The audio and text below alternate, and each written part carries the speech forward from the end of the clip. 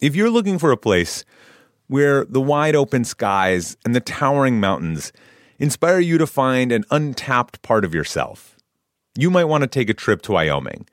It's a place where bold, curious spirits forge their own way on all types of adventures. There is no shortage of iconic, expansive landscapes out there. You can discover breathtaking hikes, stunning state parks, authentic Western culture, and other historic sites, along with the tales of famous outlaws like Butch Cassidy and pioneers like Buffalo Bill Cody. The truth lies west. Discover yours at travelwyoming.com. Dogs are an important part of our lives. That means protecting them from parasites. Ask your vet about NexGard Plus, Afoxolaner, Moxidectin, and Pyrantel chewable tablets. NexGard Plus chews provide one-and-done monthly protection against fleas, ticks, heartworm disease, roundworms, and hookworms. Plus, they're delicious and easy to give. Use with caution in dogs with a history of seizures or neurologic disorders. Dogs should be tested for existing heartworm infection prior to starting a preventive. Ask about NexGard Plus chews.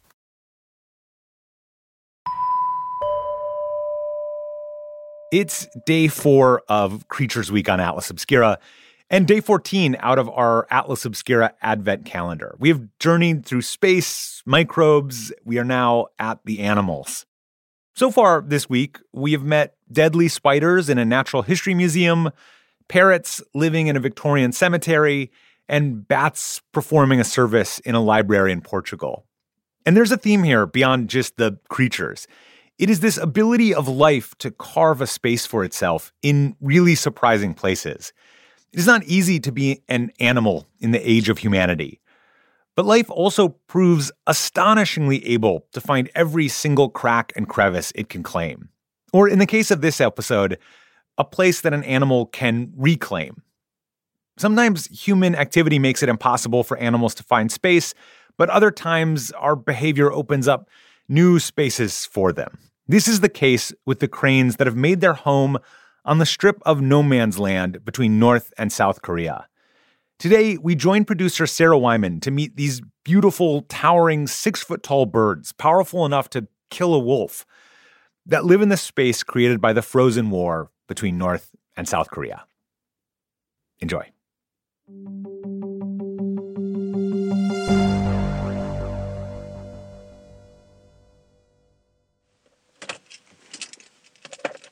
A few years ago, when he was living in South Korea, Spike Millington would go on this annual pilgrimage. Every winter, he'd wake up early in the morning, get in his car, and start driving towards North Korea. What is it like when you drive out there? What does it look like? So you drive through basically agricultural landscapes, but you're driving along the sort of boundary area with North Korea. There's high fences with barbed wire on the top, so you know you're in a security area. Between North and South Korea, there's a demilitarized zone, DMZ for short. It stretches from coast to coast, about 2.5 miles wide.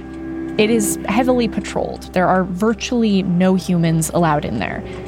But outside the DMZ, on the South Korean side, is what's called the Civilian Control Zone.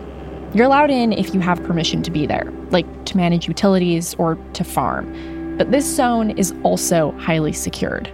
You have to go through checkpoints. You give them your passport, and they take the registration of the car. And then once you're in there, it's actually, the whole thing is kind of just a landscape that, in a sense, is taking you back in time.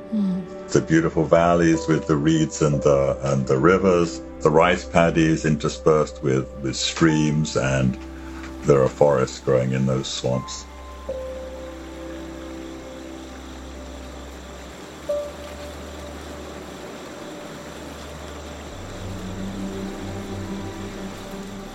Spike would drive his car into one of the fields. He'd park.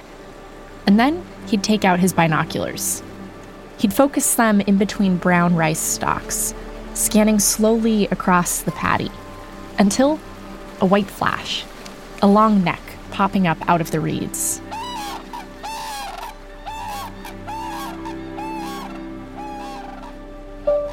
I'm Sarah Wyman, and this is Atlas Obscura, a celebration of the world's strange, incredible, and wondrous places.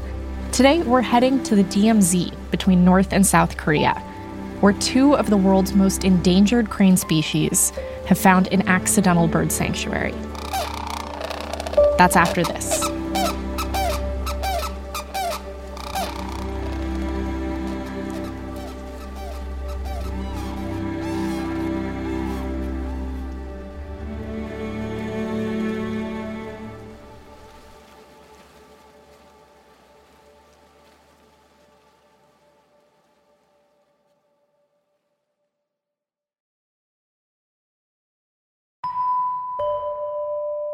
I fell in love with cranes when I was 8 years old, and I'm 75 years old and working full time and have no plans to retire.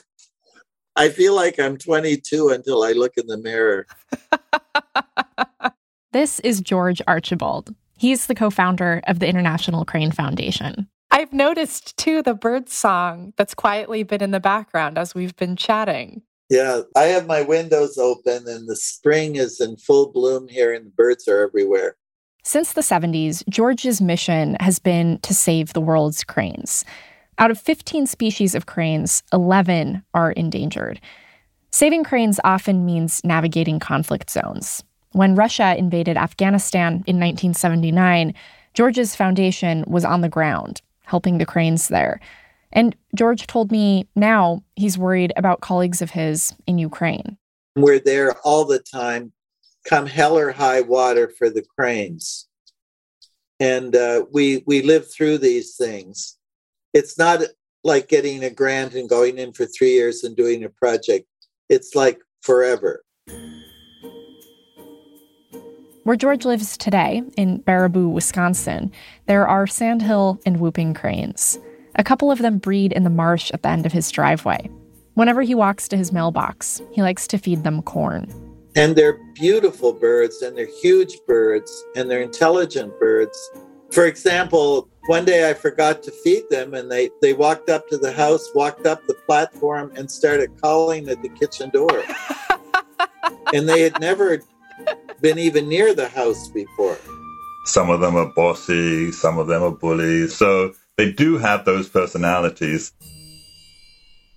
This is Spike Millington again. He works with George at the International Crane Foundation, and he focuses on crane populations in Asia, like the red-crowned and white-naped cranes living in Korea. What do these birds look like? I guess starting with the red-crowned crane. Well, it's about as tall as I am. No. So it's about 6 feet.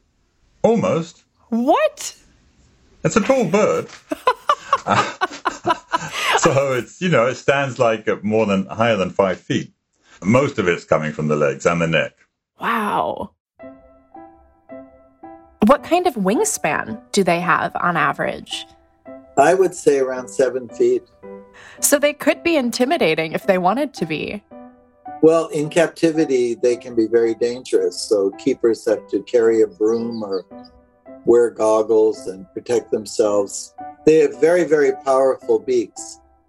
So they've been known to kill wolves and coyotes and so on by striking their eyes. So they're a major force out on the marsh. Okay, so now I know that cranes can be certified badasses.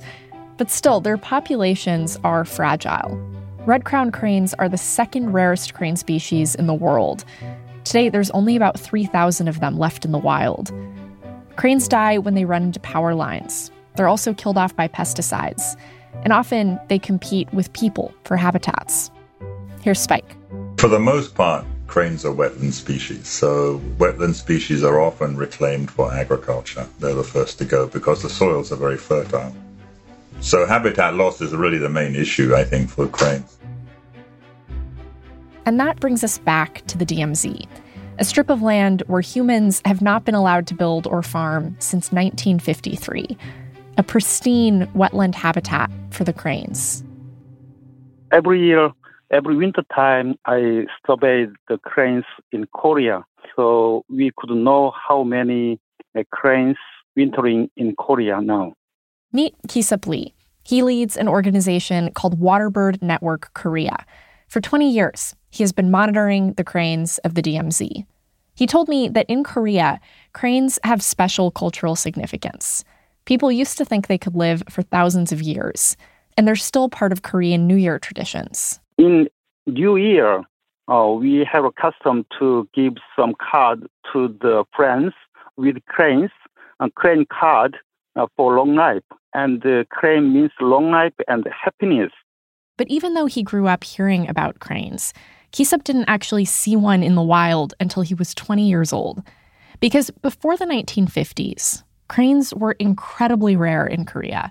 So to see one when he was a university student, Ki-sup had to make a special trip. I remember I went to the coast of the western coast, Incheon area. The bus to the coast took hours. And then Ki-sup had to hike even further. His eyes were peeled for red-crowned cranes. I had to walk long hours, and I could see only one red-crowned crane at a time. I remember that. After that long trip? Yes, I could only one red-crowned crane at a time. But so impressive to me. Cranes are a migratory species. Every year, female red-crowned and white-naped cranes lay 2 eggs in areas around southeastern Russia. After the eggs hatch, the whole family piles into their crane Volkswagen and flies south, stopping over at different wetlands along the way, refueling. For a lot of the birds, Korea is the last stop, the place to hunker down for winter. But in the early 1950s, when the crane families started to show up in Korea, they found a changed landscape.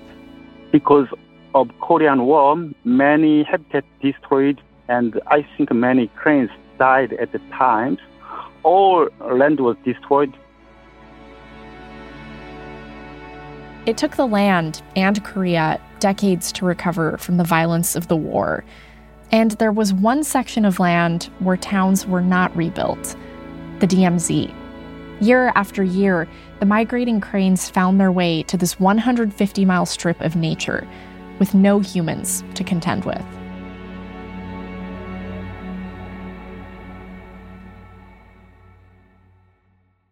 In the early 1970s, George Archibald got word that some American soldiers had spotted cranes living in the DMZ. He and the International Crane Foundation got on it. Within a few years, George had won a grant to send a professor from Seoul into the DMZ. And before long, George was migrating over to Korea every winter himself. And we had permission to go into areas where no one had been allowed to go before. You may be wondering how a couple of gentle birdwatchers and conservationists got permission to wander into the DMZ. Well, it turns out the U.S. Secretary of Defense at the time, a guy named Jim Schlesinger, was a birder in his spare time. He helped George get permission to access United Nations command areas to help the endangered cranes. And I finally got permission to go in there in 1974 and 75. And we found all these cranes and so on. You're very matter-of-fact about it now, but at the time, I mean, how did that feel? Were you excited? Of course we were. They recruited farmers on either side of the DMZ to help with this effort, to effectively expand the safe zone for the cranes. For starters, there was concern that the cranes were flying into nearby telephone wires. And so they buried all the telephone wires under the ground, and then they provide some extra food in the tough winters. So it's a very welcoming place for cranes. So if I was a crane, that's where I would go. Since the 1970s, the number of red-crowned and white-naped cranes living in the DMZ have both been steadily increasing. Spike, George, and Ki-sup all told me these results are incredibly encouraging. The only problem is the DMZ is shrinking. This was news to me, but over the years, North and South Korea have both been slowly pushing their barbed wire fences closer and closer to each other. Green Korea, a wildlife conservation group, recently released a report saying the DMZ has shrunk by 43% in the last 60 years. So what's the future for the DMZ? We all hope for peace in Korea. It's a real conundrum. if peace comes to Korea, we'll likely lose the major wintering areas for the cranes. And where do they go? Will they go back to Japan? Will they go to other areas of South Korea and cause crop damage? So the future is very uncertain. Everything could change overnight. In a perfect world, the International Crane Foundation would love to buy that land and ensure it remained a protected area. But it's the DMZ, so that could end up being very difficult and expensive. If the DMZ ever disappears, that real estate will be snapped up fast, and it's likely it will be developed. I asked Spike about this idea that peace between North and South Korea, while good for humans, could be a major threat to the cranes. And he had a different take. I don't know that it's a huge threat for the cranes. I mean, I don't look at it that way. I look at it as more of an opportunity to use the cranes as a bridge between the two Koreas, because they both have cranes embedded in their culture. And wouldn't it be wonderful if we could use the cranes and say, look, these are the birds of peace that are bringing the two Koreas together, and we're creating space for them either side of this boundary. And the DMZ isn't just a neutral boundary. Kisup pointed out that this place carries a lot of history and symbolic and emotional weight.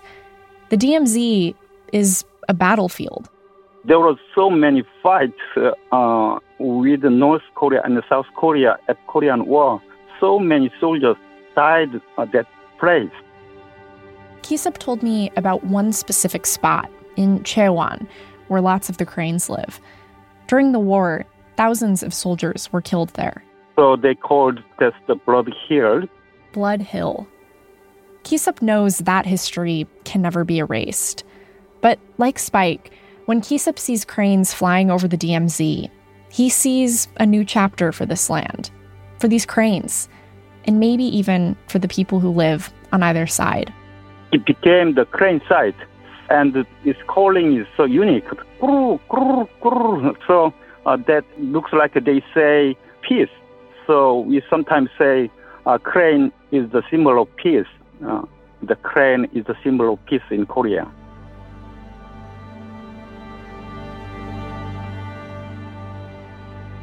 Huge thanks to Kisup Lee, Spike Millington, and George Archibald for taking the time to talk to me.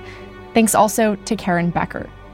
If you enjoyed learning about the cranes in this episode, I highly recommend that you check out the International Crane Foundation at savingcranes.org. There are pictures of these gorgeous and gigantic birds on their website, and more information about how to donate and help the cause. There's a link in the show notes.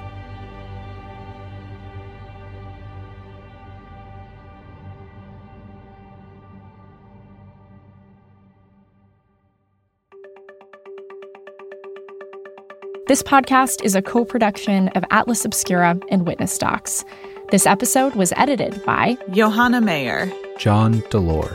Our production team includes Dylan Thuras, Doug Baldinger, Camille Stanley, Willis Ryder Arnold, Manolo Morales, Baudelaire Seuss, Gianna Palmer, Tracy Samuelson, Casey Holford. This episode was sound designed by Chris Naka and mixed by Luce Fleming. Our theme and end credit music is by Sam Tyndall. I'm Sarah Wyman. Thanks for listening.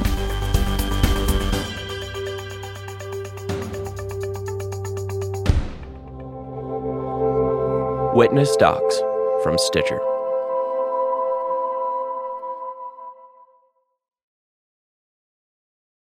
I won't let my active psoriatic arthritis joint symptoms define me. Emerge as you. Tremfya, guselkumab, is proven to significantly reduce joint pain, stiffness, and swelling in adults with active psoriatic arthritis. Some patients even reported less fatigue, as assessed by survey 1 week prior. Results may vary. Tremfya is taken by injection 6 times a year after 2 starter doses at weeks 0 and 4. Serious allergic reactions may occur. Tremfya may increase your risk of infections and lower your ability to fight them. Before treatment, your doctor should check you for infections and tuberculosis. Tell your doctor if you have an infection or symptoms of infection. infection, including fever, sweats, chills, muscle aches, or cough. Tell your doctor if you had a vaccine or plan to. Emerge as you. Learn more about Tremfya, including important safety information, at tremfya.com or call 1-877-578-3527. See our ad in Food & Wine magazine. For patients prescribed Tremfya, cost support may be available. The world isn't wide enough for those with an insatiable desire for discovery. The all-new 2024 Lincoln Nautilus Hybrid SUV offers the power and freedom to explore further and deeper than ever before. Intuitive, smart features ensure that you're always connected to the road ahead. Inside, a thoughtfully designed cabin immerses you in a universe that is all your own. The larger-than-life panoramic display spans the entire width of the cabin. It's customizable and interactive. Drivers can even personalize their backgrounds with a series of nature-inspired themes. This vehicle signals the arrival of an exciting new chapter for Lincoln. Discover more about the 2024 Lincoln Nautilus at Lincoln.com.